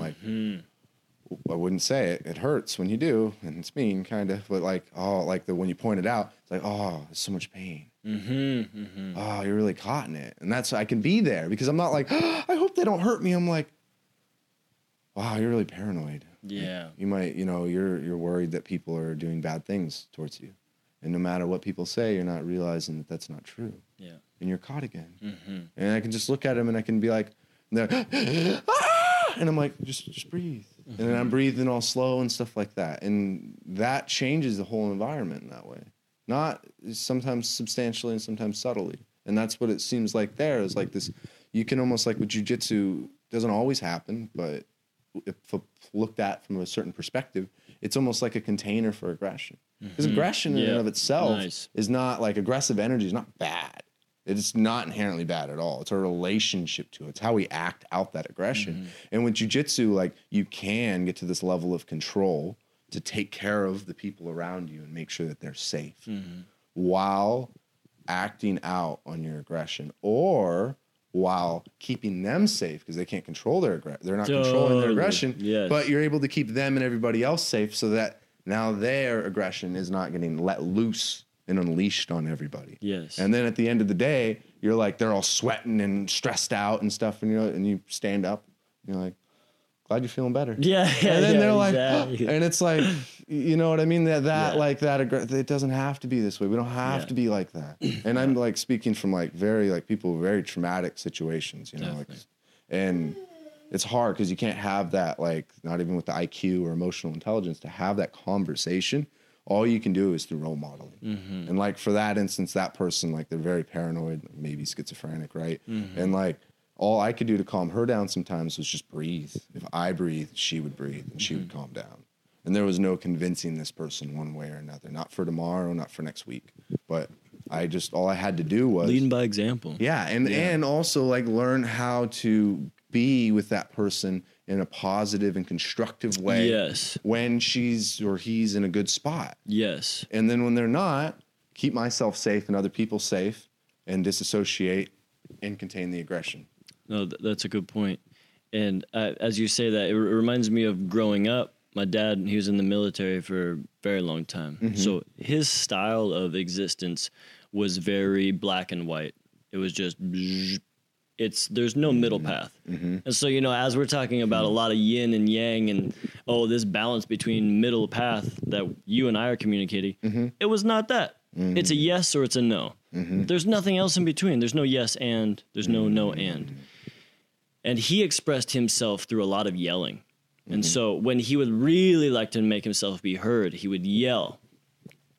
And when you have somebody expressing that in your environment, you go, oh, wow, you're really expressing that right now. Okay, got you. And then you have to find that internal, okay, I'm just going to sit with this while this person yells.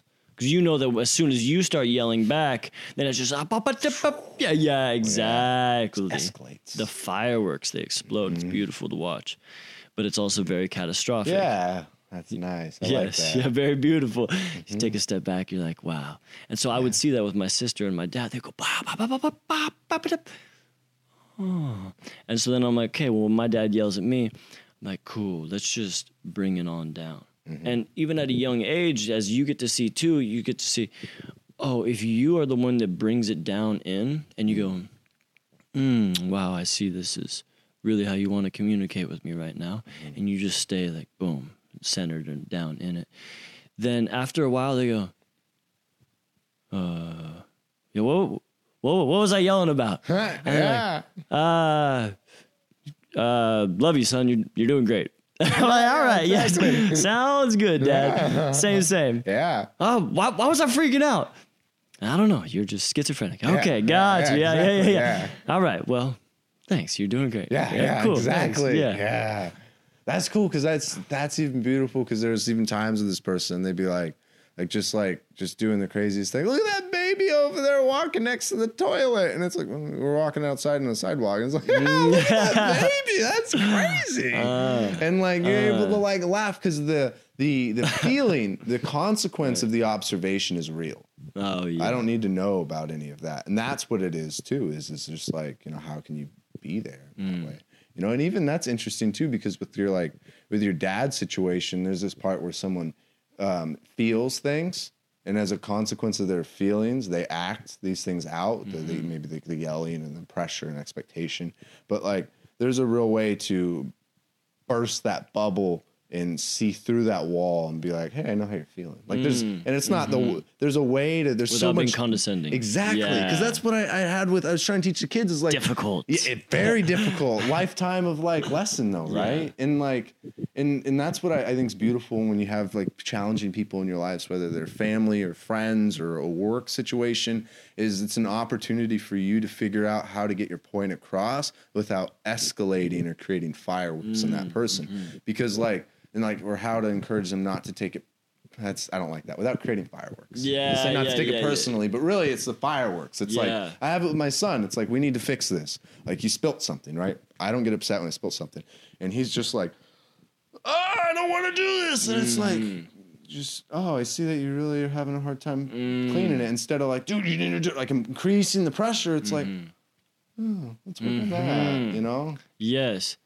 It's funny. I saw, this is a tactic that just flowed pretty well after a long time when we were in Thailand, running the squad of a bunch of different dudes all working security from all different places around the world.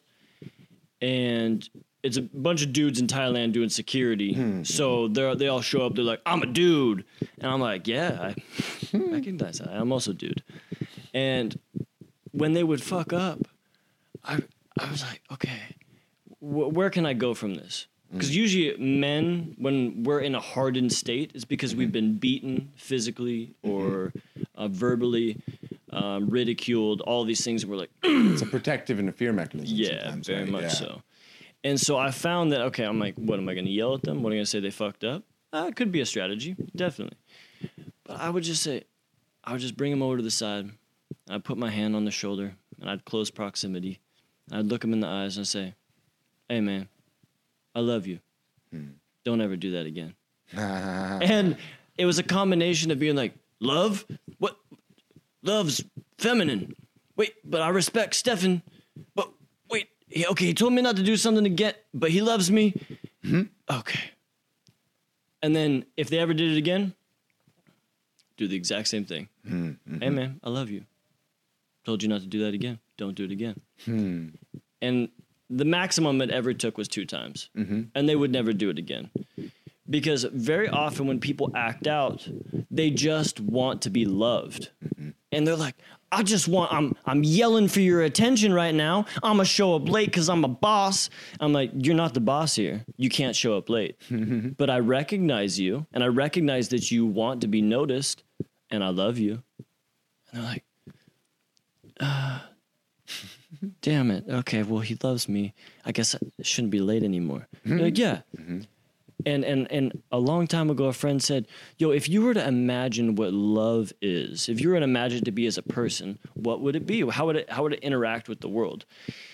And, you know, we're sold this thing, Valentine's Day, it's going to be a heart, and it's going to be pink, and it's going to be soft.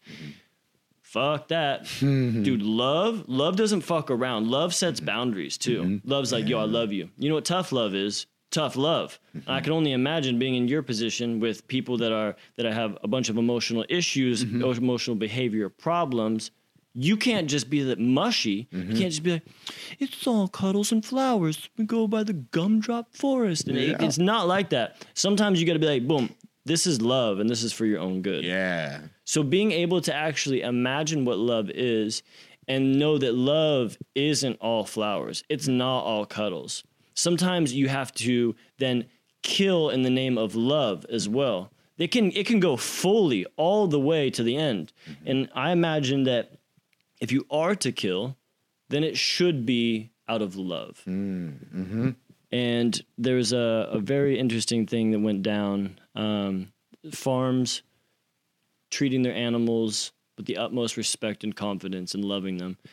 And my mom was telling me this. She was saying, there was a lady who said, oh my God, how can you just kill animals like that? That's mistreating them. How could you kill an animal that you've loved? And he just replies, he says, I couldn't imagine eating an animal that I haven't loved. Yeah. And so when you take love as like, yo, animal, I love you, I raised you, I'm going to eat you. Or some person's, this is getting into some gray area for some people, but yo, hey man, you're actually causing so much destruction on the world. We actually have to execute you now, but I'm going to execute you in love and compassion. I truly think that is the only way to execute a person. Out of love. Yeah, and, exactly. and to execute an animal. You can choose a different word besides execute. But truly a compassionate killing. Well, I find that in hunting, which is very interesting to me, that you have a thing where like the disassociation with the killing of the animal and then you eat the animal. And like, I'm not going to criticize anybody for going through that. I myself do the same thing. I buy, meat from a store. However, in hunting, I think it's interesting because you face the actual reality of taking a life. And what's also interesting is we say like jujitsu, like these things that create are the framework and the reason, the purpose to do all the things. So when you do like these hunting, right, it gives you the purpose and the reason. Not that, okay, it gives you the purpose and the reason to love. Like, how does a deer act? Like, because you got to know all the things of a deer in order to acquire or in order to kill the deer and then harvest the deer. And what you find in this relationship is these people have an intense understanding of the animal. There's sometimes a grieving process. I hear it in these hunting forums that are like more private, and it's like, one common thing in one of the groups that I follow is like, what do you do to grieve when you kill or what do you do when you kill an animal? Yeah. Some people like, I say a prayer, I say all these things. And you find that like, there's a love there. And there's a love for what the animal is. There's a love for the activity. And then there's like this sad grief that you have of like taking the animal. And what I find in life is that it's that. That's the dynamic that I have. And that we have this even with, I ain't going to go down this rabbit hole, but we have it with this COVID and also the feeling of the risk of death. Right. And it's like, that is possible and other things have to die so I may live. Yeah. We can also go down this rabbit hole at some point. I know, and I'm just gonna nick this though, and I'm gonna put a little earmark. And if you go with the veganism, vegetarian, you displace all the things. You're displacing life to live. Like even if you don't do it with the literal food that you eat, like if you're not eating animals, you're displacing the animals, right? And you're protecting the food and all of these things. So what I'd say is that there's always this transaction of life and death. Like life eats life. Yes, it does. It does. And I've had to do things to people that I've loved and cared about, even my own child, right? Sounds kind of severe, but like that I wouldn't want to do. But I'm doing it out of love. Absolutely. And it's the same with that. I don't want to kill the animal, but I am doing it out of love, and it's because I have to. And if I didn't kill this animal, I wouldn't even pay any attention to these fucking animals. Like, you know what I mean? They'd be an afterthought. And it's, if you look at it and the finances, it's indicative of like mountain goats. Who pays for mountain goats? There's people out there for a hunt, pay $500,000 and more to hunt one mountain goat. You'd say, oh, that rich guy. But like, how many people throw that away to donate to the charity for them? And it's like, you say, oh, it's gross. And I'm like, say the same for exercise. I'd rather exercise to pursue a passion than exercise to be aesthetically nice and pleasing. That's okay. But I see the other one as a little more sustainable and true to my human nature. Yes. But how did you get started with Chakra Coffee, though? Ooh, Chakra Coffee. Yeah. Well, it was a homie and me. We were in a basement, and we just started making a bunch of recipes.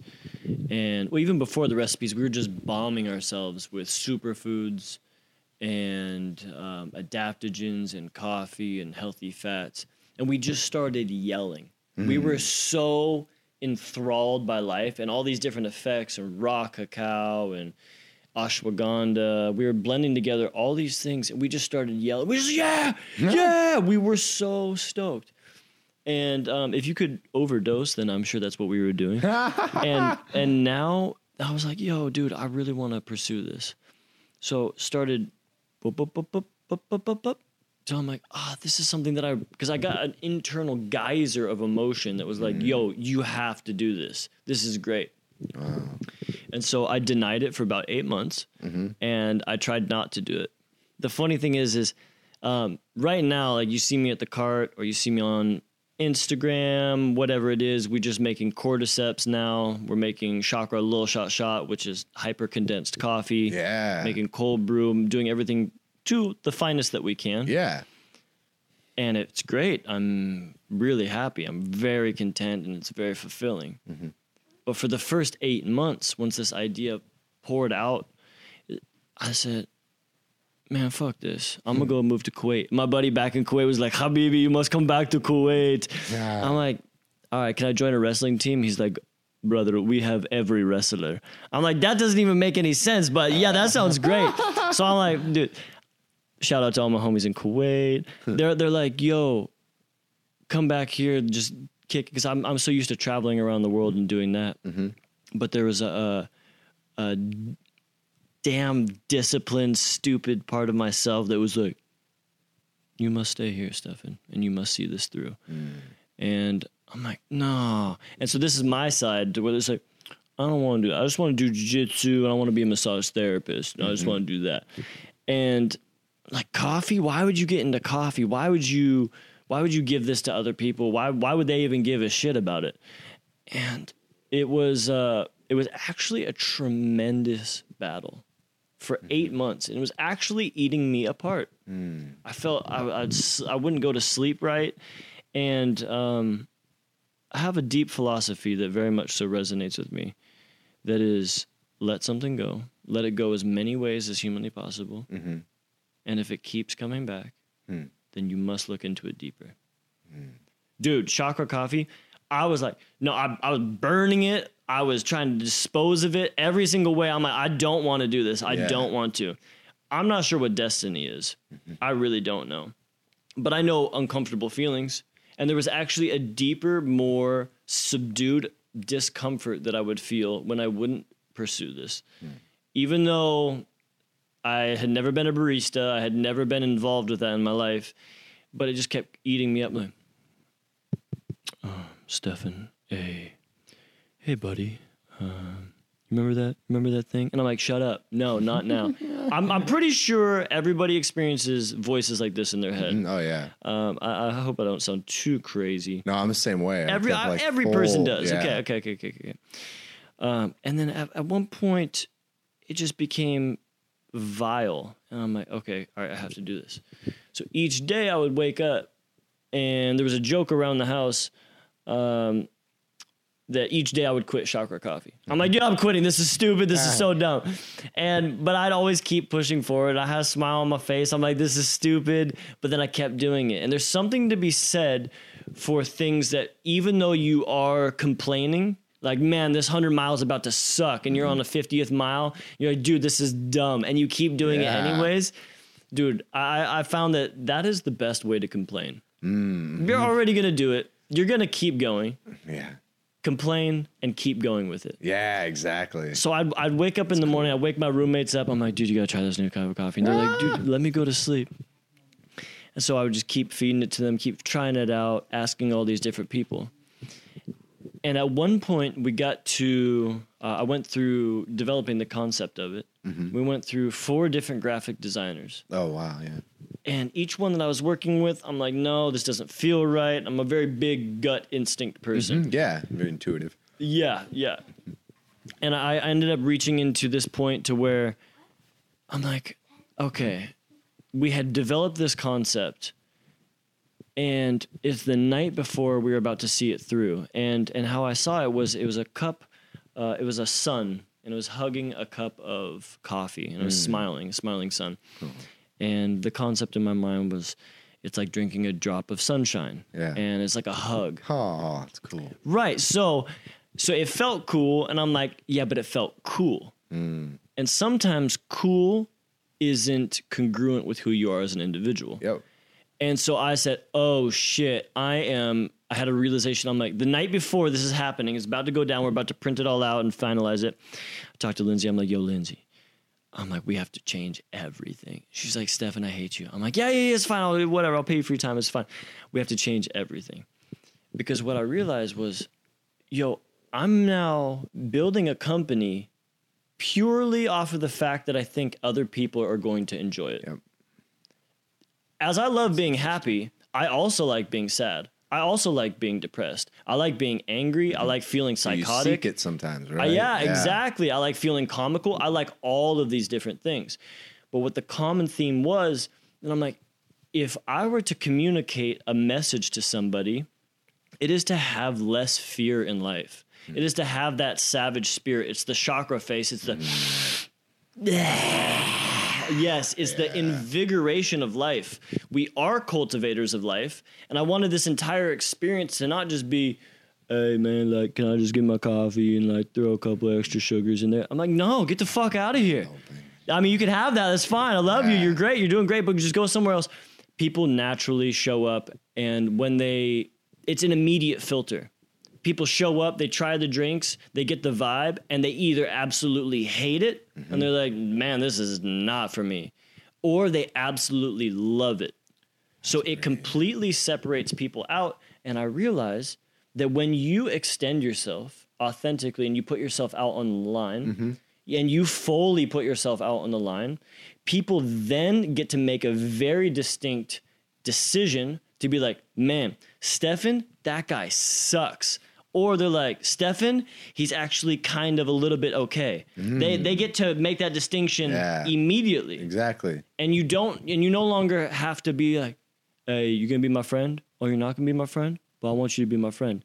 Sometimes it's like, oh, it's actually okay for you not to be my friend. It's not a personal thing. It's not a personal thing. I'm going to do my thing. I'm going to express myself and surround myself with other people. You know this, if you build it, it will come. Yeah.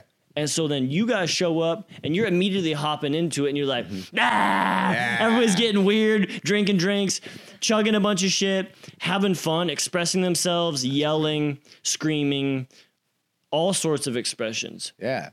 And it is so satisfying when people show up and when we just hand you a cup. It's literally, it's an elixir that's literally about to change your day. Yeah. You're not going to have something that's just going to crash in a couple hours. Your entire day is about to be changed.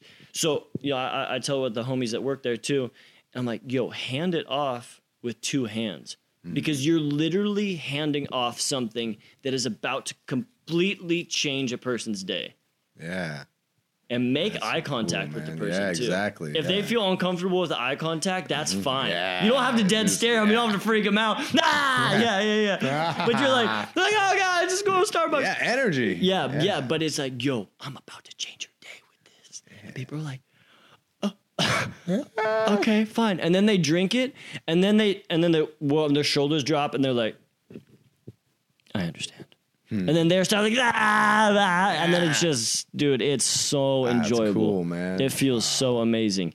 It literally feels like a therapeutic spot where people can transform themselves from being like, man, life sucks, to, man, it's okay for it to suck sometime, and then push through it, because it's going to get better on the other side, and you're going to be all right. Yeah. In fact, that feeling right there is you're supposed to feel that. You're supposed to do the 50-mile runs. You're supposed to do all of these things to where you push through it and you get up on the other side and you're like, I'm going to be all right. Yeah, exactly. And it makes you a stronger individual. That's what you get with pain, right? Where my son's like, Dad, take this pain away. And it's like, sometimes, you know, I feel for you. I can empathize, but like, we experience pain. Pain's part of life. I have a friend. Yes. You get like your back. If you have this thing with like a neurological pain in your back, like you have an option to cut your nerves so you can't feel anything. And he's like, but I can't do that for my problem in my back because if they cut my nerves back there and something pokes me, I'll bleed to death. And it's like, oh yeah, pain is really uncomfortable. There's a reason why it's really uncomfortable. That's the thing that moves you, you know? Like, and all these big, hard feelings, right? They just shove you forward, or you'd hope that they would anyways. Yeah.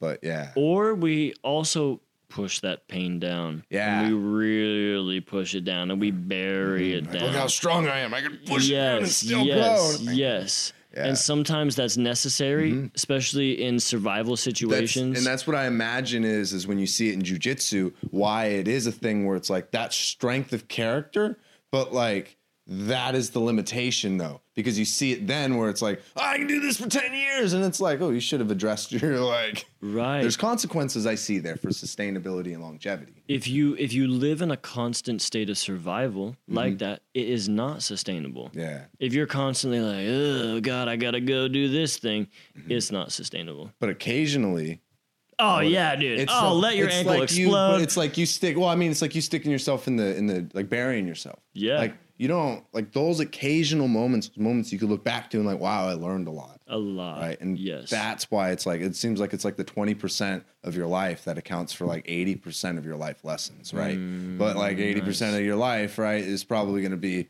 hopefully a lot of like, you know, self-care and not survival thinking. Right. And like, oh, you just take it easy, you know? Yeah. And that's what I think is beautiful. Like people would think like, I look at you, right, with like all this stuff that you have going on. And some people would like, if people would see a disconnect between them, where they are and where like what you're doing, right? I would say like all you're doing, or not all you're doing, I wouldn't reduce it to that. Something very valuable is looking at the edge of your comfort zone.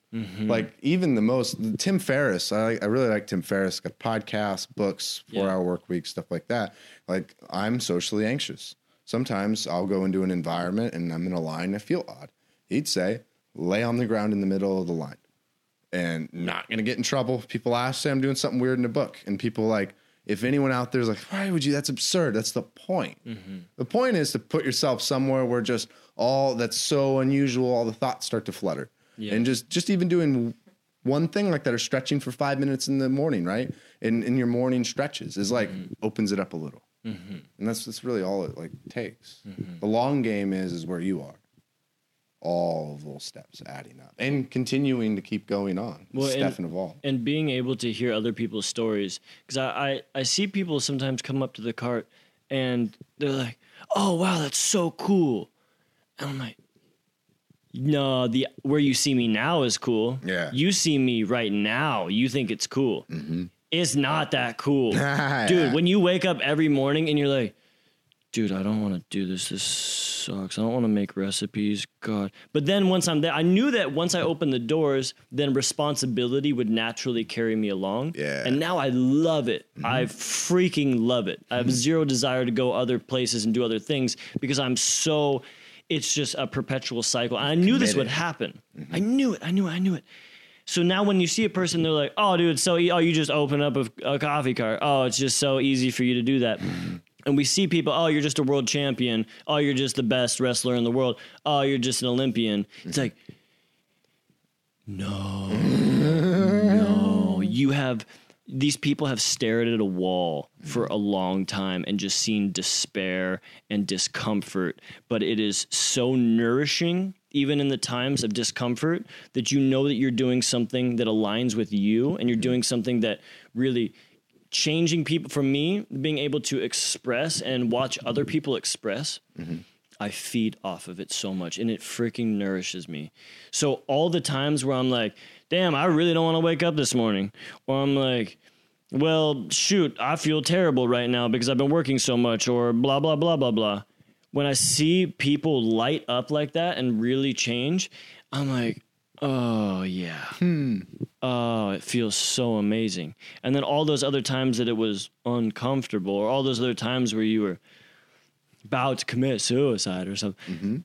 It wasn't actually, but all those other times when you're like, you're really low, that's a really good time to be like, it's all going to be okay. Yeah. And keep reminding that to yourself. And then you know that you're on the right path. You know that you're doing something. You're like, maybe, oh man, I don't want to do a podcast today. But you're like, dude, once you do, and now you're in it, and we're communicating, we're having a good time, and it's all flowing, all the energy is very vibrant and intimate. You're like, oh yeah. Oh, I'm glad that I drove all the way from Washington. Yeah. You're like, oh yeah, this makes so much sense of why I'm still doing this day in and day out.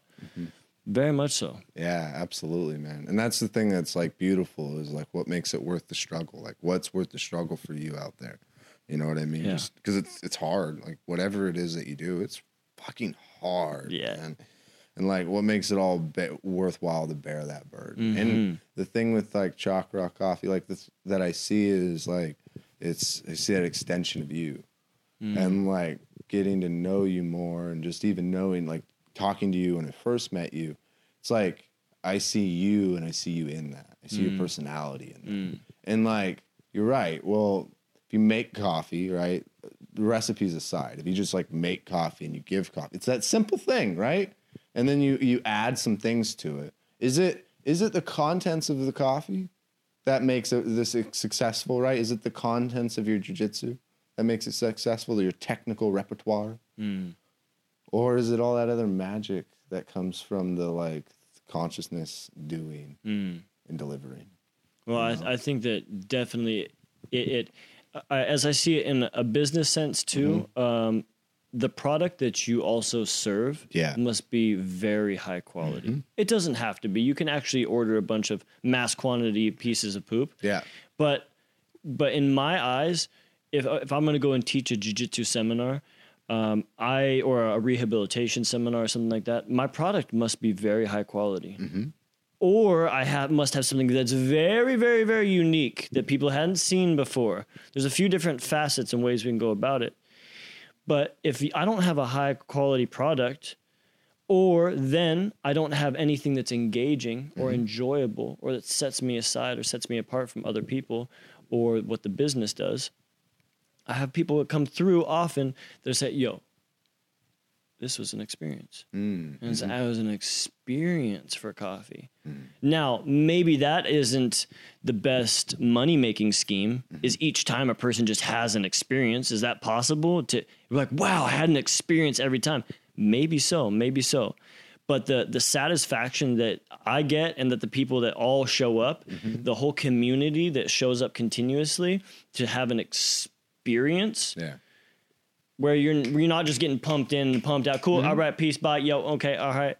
And we're not just hitting you with just blatant positivity the entire time. Like we're going to throw some sarcastic shit out you. Yeah. Exactly. Yeah. We're going to speak to you like you're an old friend, because that's how I would like to be spoken to in customer service. Yeah. If you hit people with a phenomenal product, if you teach somebody phenomenal yoga or something very unique, and then you're also sharing with them an experience, and then you have this phenomenal customer service and you care for people too, then people are like, oh, God, okay, I have no desire to go anywhere else.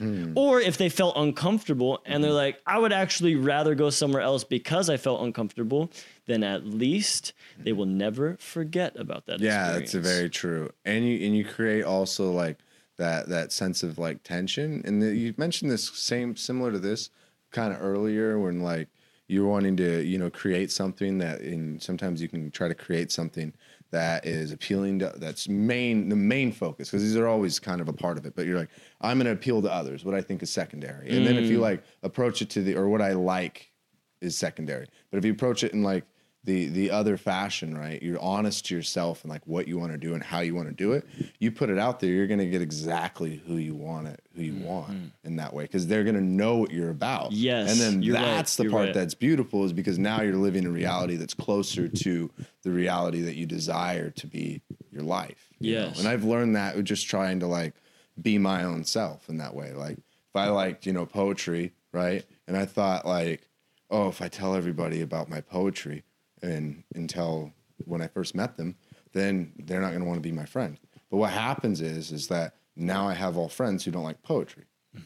Because it's like I never told anybody, hey, I like to do poetry. They're like, hey, I like these other things. And it's like, I really don't like those, like I like to play pool, but not that much. Yes. I want to go write. And I'm like, well, I don't want to go to an open mic. And it's like, oh, I sent the wrong signals out. Like, yes. So you met Fabiola. Yeah. When we first met, we were just disgustingly open with each other. And we're like, ugh, it's like unbearable sometimes. And then we're both still here together with each other because we're like, wow, I've seen those parts of you. Yeah. And then it's still going to be okay. You immediately get to find out whether a person is like, they're not for me. Or they are for you, because then you get to express yourself authentically. Yeah. So that is the entire main concept behind chakra, is this invigoration of life. And like when you feel comfortable to express yourself to the fullest extent, maybe through the drinks, maybe through a chakra face, it really doesn't matter how you do it. Once you're there, then you get to decide, and other people get to decide, do I want to associate with this person or not? But you're being so uniquely yourself that it's fucking beautiful. Yeah, it is, man. It is beautiful. It is very beautiful. It is beautiful. And it's been beautiful getting to know you, Dude, Stephen. so beautiful, Will. Thank you, brother. Is there anywhere that people could check out more about Chakra Coffee or anything like that? Well, the number one thing is get your ass down there. Yeah. Yeah, except for Mondays. But for real, we're open Tuesday through Sunday from 8 a.m. to 1 p.m. Chakra Coffee on the Instagram. We're now embarking upon other journeys of consumer packaged goods through Cordyceps and the Chakra Little Shot. Oh. We now have, merchandise with T-shirts and things like this. You'll find that each one of our products that we put out there is for the people that want to thrive more in life. We're not putting out anything that is going to be a downer or bring you some sort of internal poison. It's all going to be things of, we want to attract cultivators of life and continue to find this circle. And if people are like, man, I'm not so sure about that, and their friends like, yo, come on. And they get to bring their friends up a little bit more that aren't necessarily cultivating their life like they should and living their best authentic self. So the products are going to align with that. It's all about congruency. Yeah. And also getting a little hyphy sometimes. Yeah, man. Get fucked up on caffeine too. Yeah. Yeah. Like all of the drinks that you have, right? It's like they're all really healthy, and then they taste good. And then on the top of it, like the whole intent and just the feel and what's in it too, is to make you feel good. Yeah. And it's like, that's what I used to, when I worked in the long-term acute care, dietitian's assistant, people with diabetes dying and stuff, like body eating away because of what they're eating.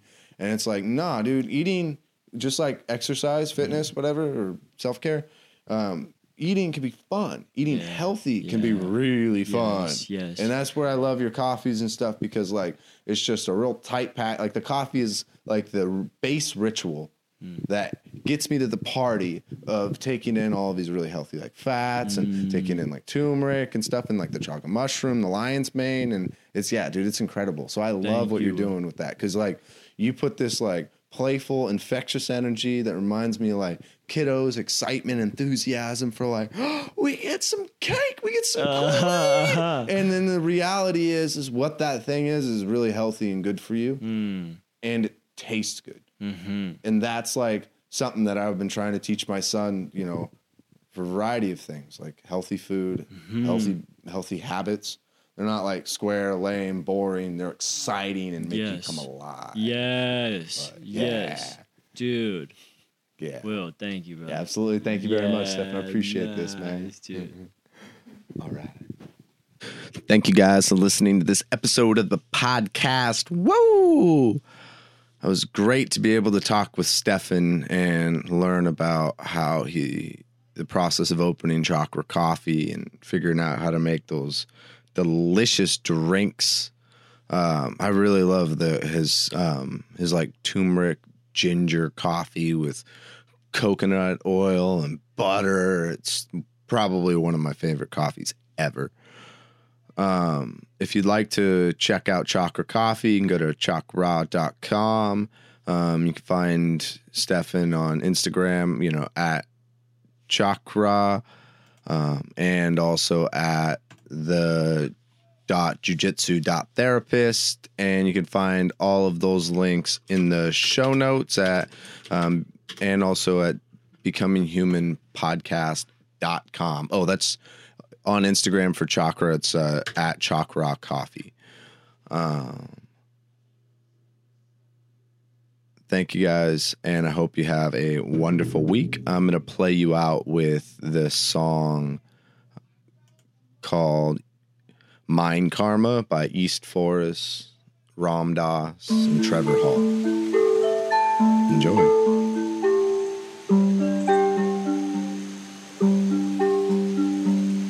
Our karma is our mind.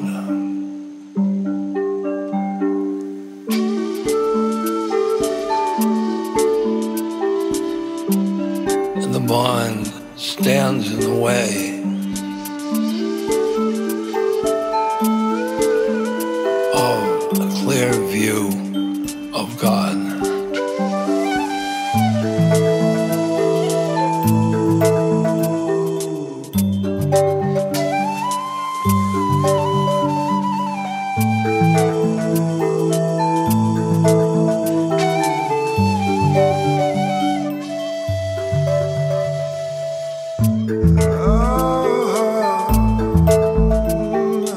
Our minds give us clouded perceptions.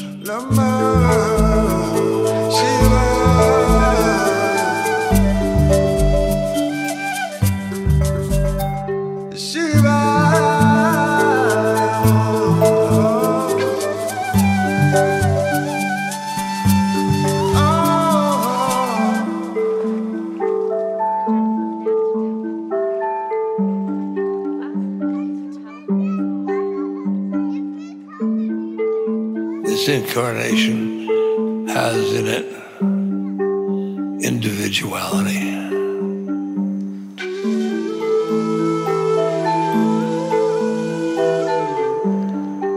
Individualism leads to war and anger and insecurity and fear.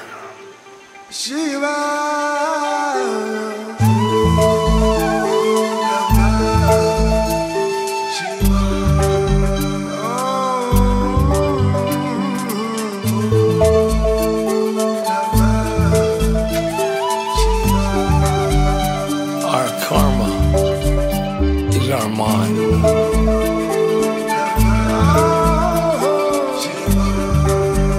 Our karma is our mind.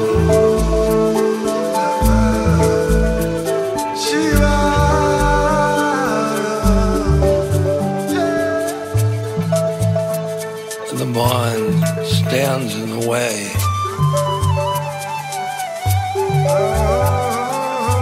of a clear view of God.